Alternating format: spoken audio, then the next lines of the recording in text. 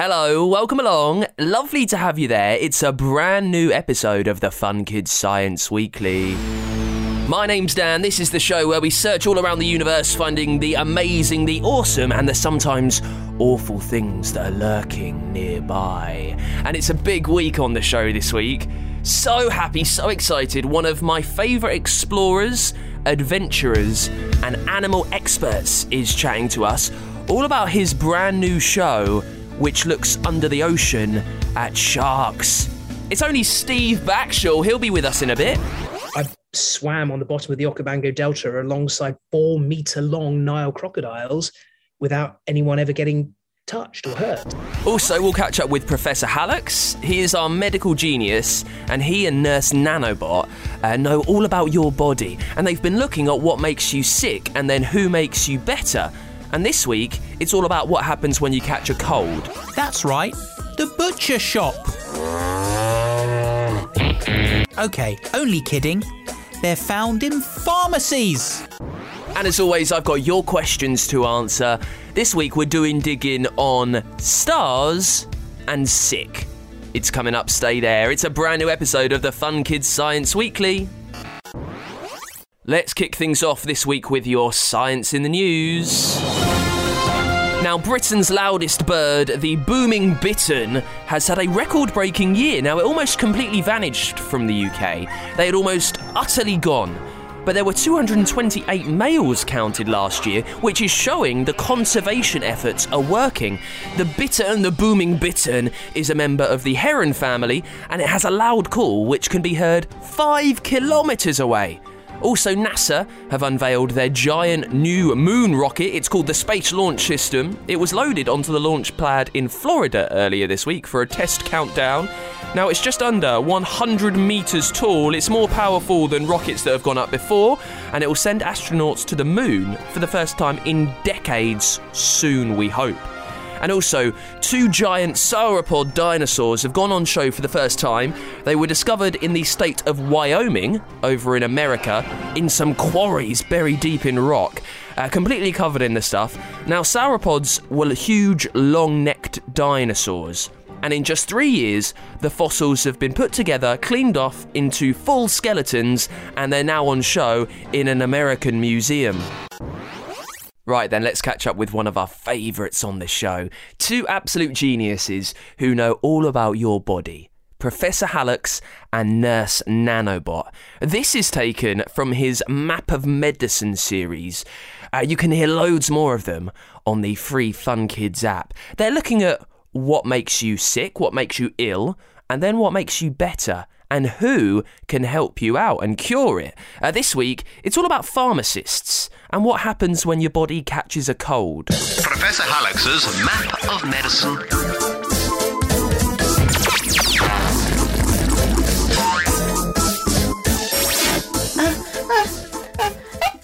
Nurse, you're not sounding very well there.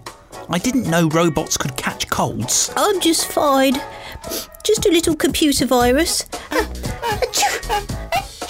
Oh, I need to blow my nose now. Pass me a silicone wipe, would you? Here you go. Have a few. You're looking rather hot. Let me feel your panel. Ooh, you're burning up. Oh, Professor, get your hands off my paintwork and stop fussing.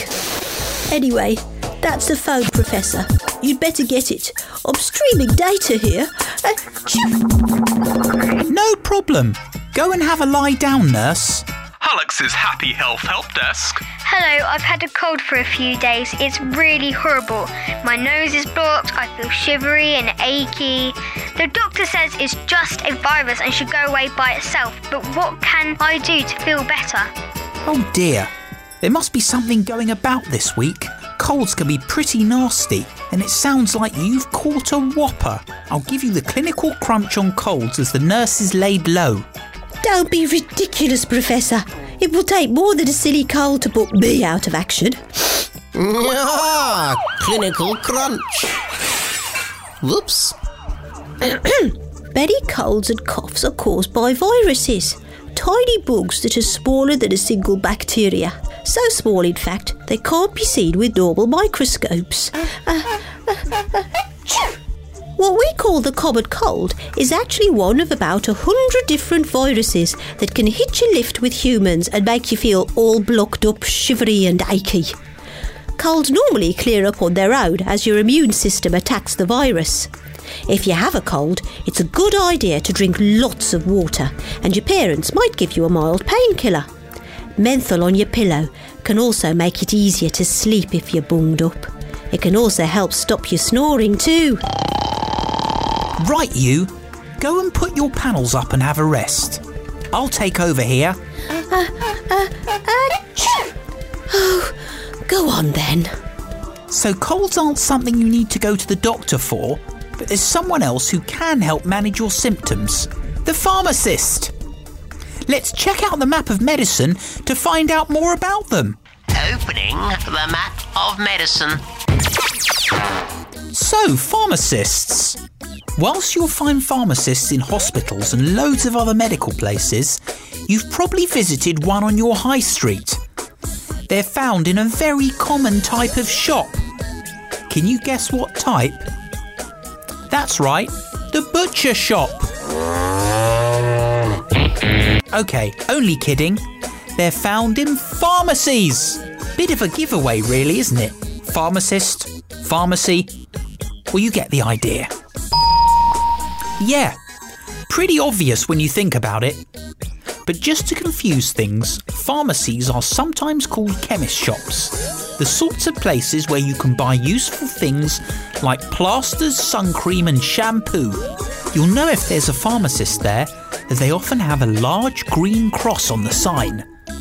Let's go inside.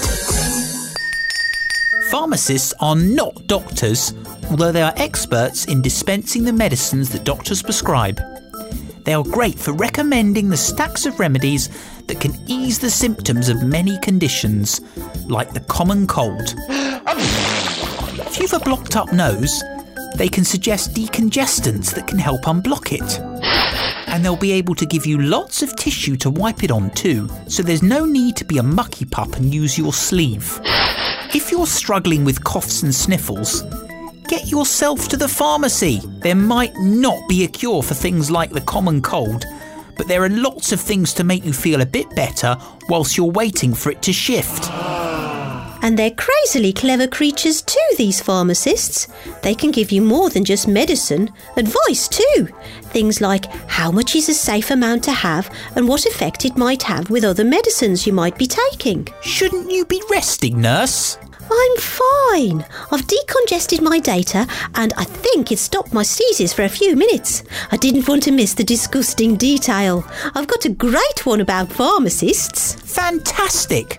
Go ahead. Disgusting detail. Pharmacists have been trying to make people feel better for hundreds of years, but the Victorians had some of the roupiest remedies of the lot. The Victorians thought a purge, that's a good vomit, could be good for you, and used an everlasting pill made of poisonous metal called antimony to make themselves sick. And you think, that's disgusting. There's more. Why were they called everlasting, you might ask? Here's why. Once it had gone through a patient's system, the pill was picked out of their poo, given a wash and used again the next time they fancied a purge. They were sometimes even shared or passed down through families. Disgusting. Well, I for one am very glad our pharmacists have better ideas these days. Time for us to go, but don't forget to explore Map of Medicine for yourself. Professor Hullox's Map of Medicine is produced by Fun Kids with support from the Wellcome Trust.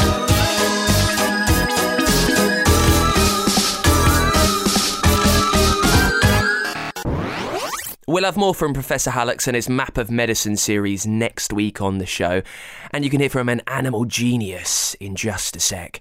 Right now, let's get to some of your questions. Remember, if there's anything sciencey rattling around in that brain of yours that you need figuring out, you just need it worked through, let me do the digging. Let me look it up and explain it to you. The easiest way to let me know is by leaving it as a review over on Apple Podcasts. First up this week, it's from Keo, who's 10, who wants to know, what are stars made of?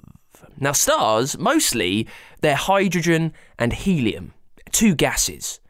Now, that might sound a bit boring if you were thinking they were made of your dreams or your hopes. There's a couple of gases, really. There's also plasma in there, which is a different state of matter. You've got solid, liquid, water, and then the fourth mysterious state, plasma. That's what makes a star. And nuclear fusion is happening in there. Stars are so big, the gravity's always pulling them closer together, and that makes nuclear fusion. It's a reaction where two atoms merge, they join together to make something brand new, and that's why they shine so brightly, because of the energy. Now, there's always more gas being made, and one day they'll probably get so big that they'll explode. It's a long time away, especially the nearest star to us, the sun. So don't worry about that. Keo, thank you for the question. Also this week, it's from Lily, who wants to know, why do people get car sick? If you're in the car right now, maybe not what you want to hear. So press pause, come back when you get where you're going. Car sick, it's because your ears and your eyes confuse your brain.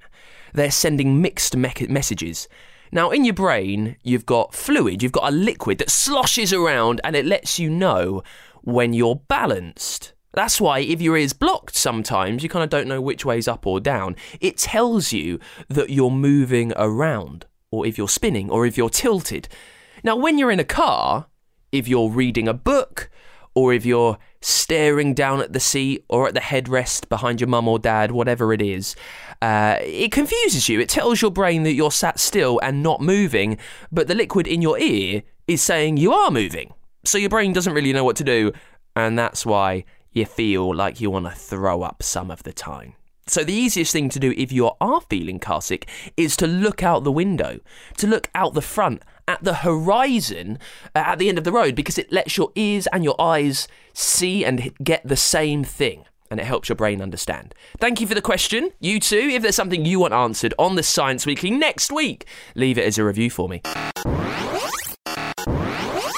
It's the Fun Kids Science Weekly, and joining us today, so excited. We've done this show for about 4 years, and it is one of the biggest guests we've ever had. One of the world's greatest adventurers, Steve Backshall, has explored jungles all around the world.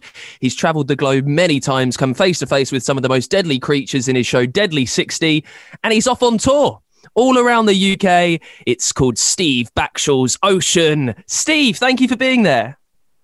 Hello, Dan. Really nice to speak to you. Now, why focus an entire live show on the ocean? Normally you're on telly. Why are you bringing it to theatres? That's a really good question. So I've done tours in the past that I've themed around specific journeys. I've done them around particular expeditions. I've done them around the wildlife of Australia, the wildlife of the Arctic and the Antarctic. But this time round, I wanted to focus on the ocean for a variety of different reasons. First of all, because I think the creatures that live in the ocean, we may think we know them, but we very rarely do anything like as much as we may like to think. You know, even simply the fish that live in our seas around the UK that we may consider to be common, certainly the sharks that we have in our seas, it's entirely likely that no one's ever seen them breed. No one's ever seen them mate or give birth to their young. It's something as simple as that, which is, you know, the most basic part of life histories could well be completely unknown to us. You know, our own basking shark, people used to think that they hibernated in the winter. Nobody knows where they go. No one's seen them mate. No one's seen them give birth to their young. And I find that really exciting. We have at least 20,000 different species of fish in our seas, and yet new ones are being discovered all the time. You know, it's often said, it's a cliche that we know more about the surface of the moon than we know about our deep seas, but it's not even close. We know far more about the surface of the moon than we do our deep oceans. And so I thought that this would be a good theme. Obviously, bringing the seas to the stage is a significant challenge. This is what I was thinking. Talking about the surface of the moon and what we know about the ocean, there's some ridiculous fact that we know almost 5% of what's in our seas. How are we exploring that on stage with you? Is it about what we know, or is it trying to figure out maybe the creatures that we don't have any idea about just yet?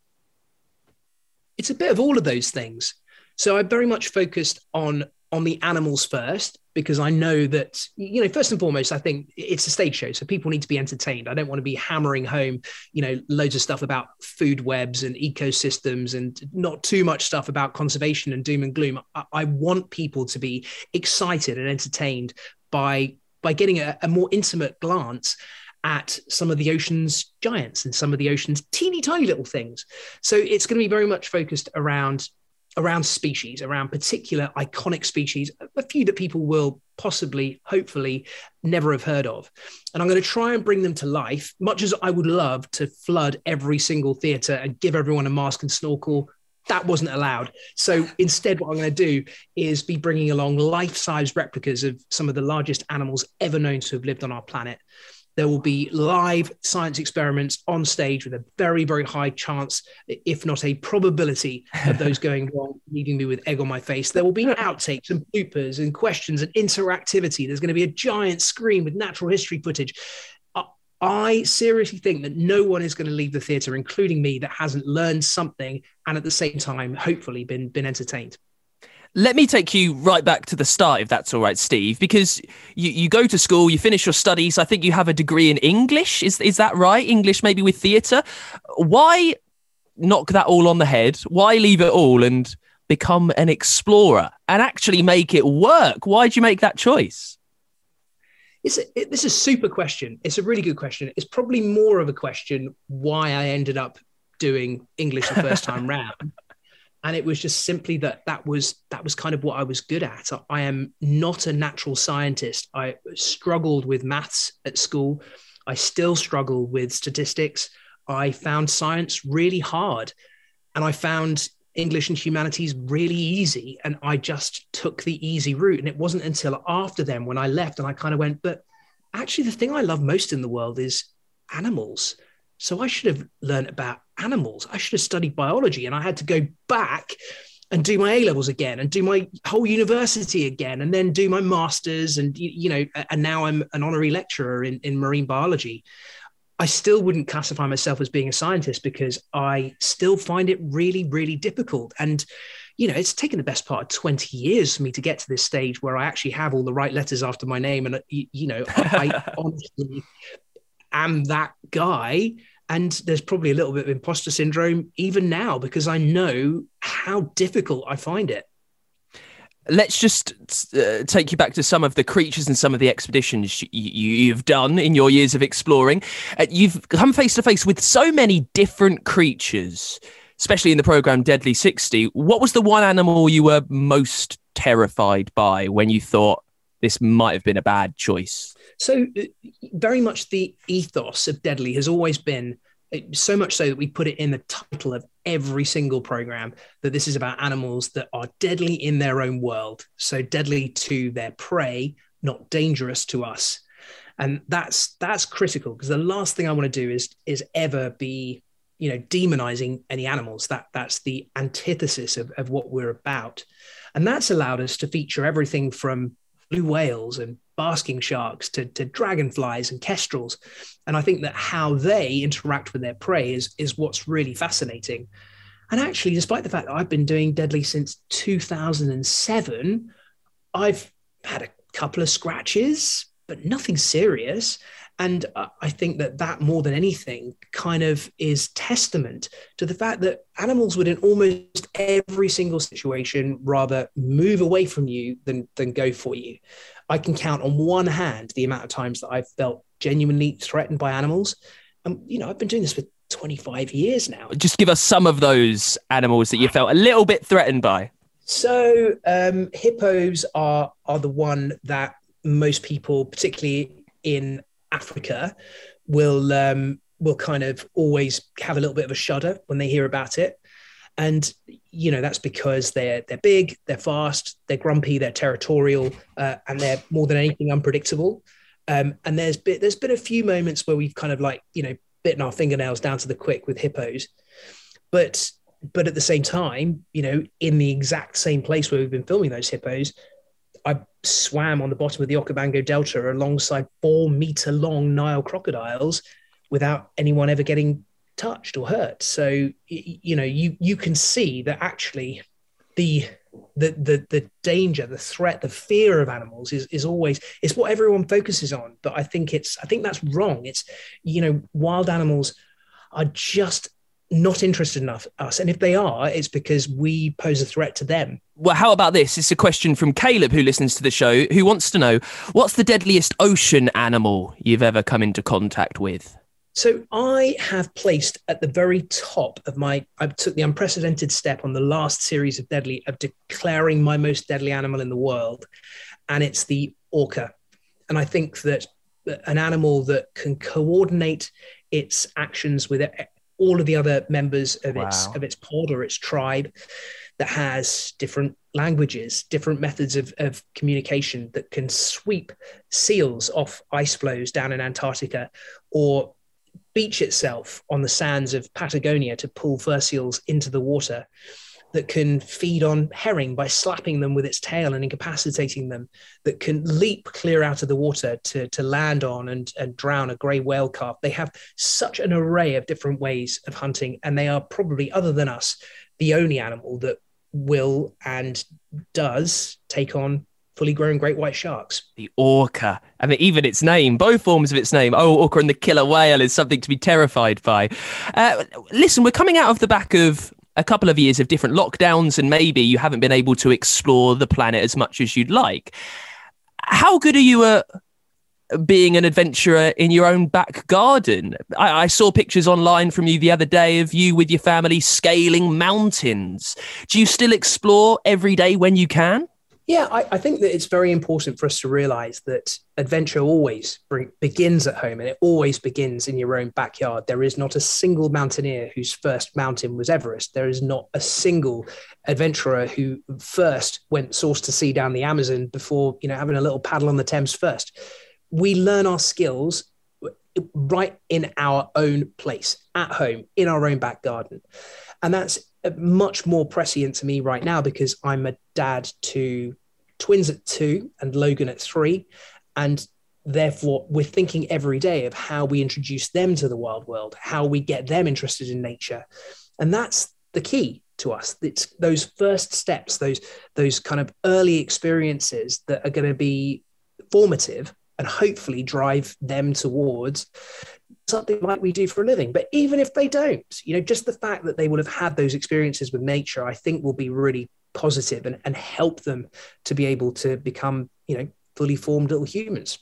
Well, talking about those key skills, I guess lastly, for someone listening who perhaps really wants to follow in your footsteps, wants to travel the world, wants to come face to face with these animals, what are the key skills that someone maybe needs to learn or needs to grow to give themselves the best chance of dealing with being an explorer?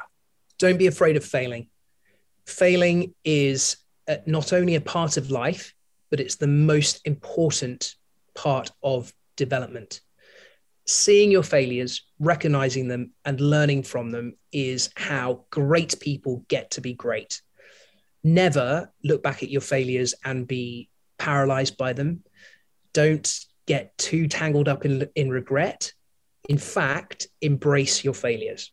Recognize them as things that are going to make you a better person and use them as a means towards whatever it is that your goal is going to be in life. Amazing. Well, listen, the tour, Steve Backshall's Ocean, it's going all around the UK. Good luck with it. Thank you so much for coming on the show, Steve. You are so welcome. Lovely to speak to you, Dan. Let's get to this week's Dangerous Dan, where we look at the most mean, deadly and cruel things in the universe. And this week, we're headed to the gorgeous beaches around Asia. Just imagine yourself on those beaches, sparkling sunshine on the baking hot sand. You're headed into a twinkling sea, but you need to watch your feet so you don't tread on a deadly black-banded sea crate. They are a Chinese sea snake. Now, they've got a short head, a thick trunk, a thick body. They're normally green and grey with black bands streaking around it. Now, this snake is quite slow, So they normally hide in coral near the shore, and they leap out to catch their prey. And that's fine. Now, it's this dangerous beast, though. It's such a dangerous beast because its venom is 10 times stronger than a cobra's. It's extremely toxic to you. Now, thankfully, the snake doesn't randomly attack people. It only does so if it's provoked, if it feels scared. So, if you find yourself in the beach near Asia, be careful not to annoy the Chinese sea snake, the black-banded sea crate, because this beast has got a killer bite. So the black-banded sea crate is a snake, a deadly beast in the ocean, and creatures like that have been around for years. Millions of years, in fact. We're going to learn about some more right now. We're headed back to the Cretaceous period for another episode of Age of the Dinosaurs. And in this time, more animals and more plants lived together than ever before, from the dinosaurs on land to the plants that they ate. And right now, we're diving under the ocean. Age of the Dinosaur with Dinosaur Action Magazine, the #1 mag for dino fans. Imagine going back in time, not 100 years or 1,000 years, but millions of years.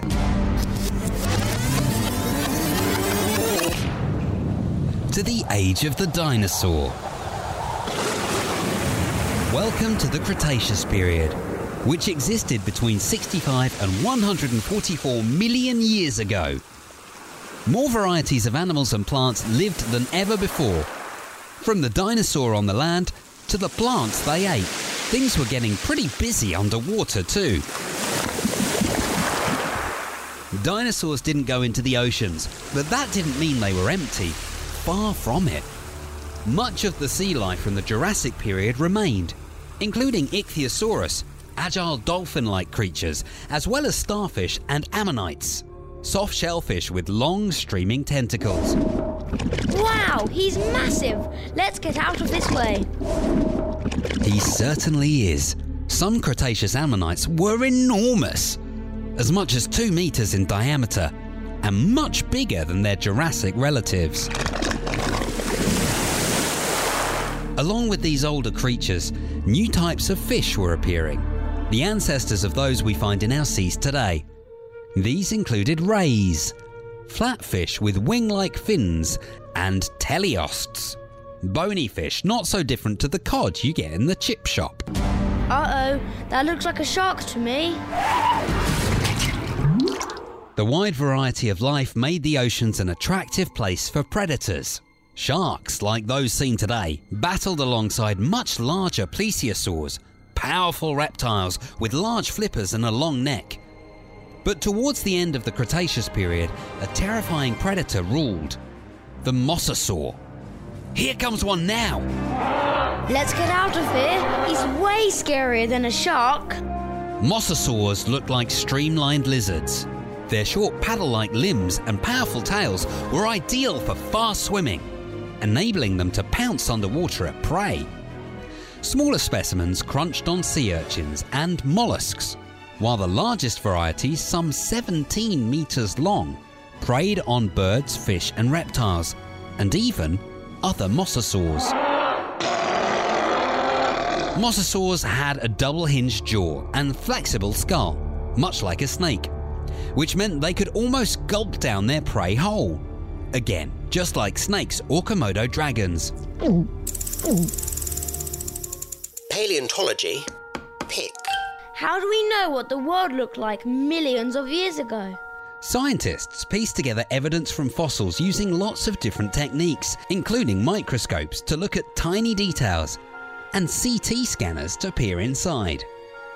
They record information about where a fossil was found, examine its surroundings, look at what animals ate, and compare fossils to similar animals alive today, like comparing the mosasaurs to snakes. Computers are used to take this data and create models. From simple black and white pictures to exciting moving animated monsters. Age of the Dinosaur with Dinosaur Action Magazine, the #1 mag for dino fans. And that is it for this week's Fun Kids Science Weekly. I hope you loved hearing about the deadly creatures, about why you get car sick, and also from our fantastic, humongous guest, Steve Backshall, on the show this week. I can't wait to check out his brand new show, Sharks. Now, if there is something you want answered on this show next week as a question, leave it as a review for me on Apple Podcasts. While you're there, it's one of the best places that you can hear loads of series that we do. You heard Age of the Dinosaurs and Professor Hallux this week. They're on there. We've got tons more. They're also on Google. They're on Spotify. Really, wherever you get your shows. They're also on the free Fun Kids app and at funkidslive.com. And Fun Kids, we are a children's radio station from the UK. Listen to us all around the country on that DAB digital radio and at funkidslive.com.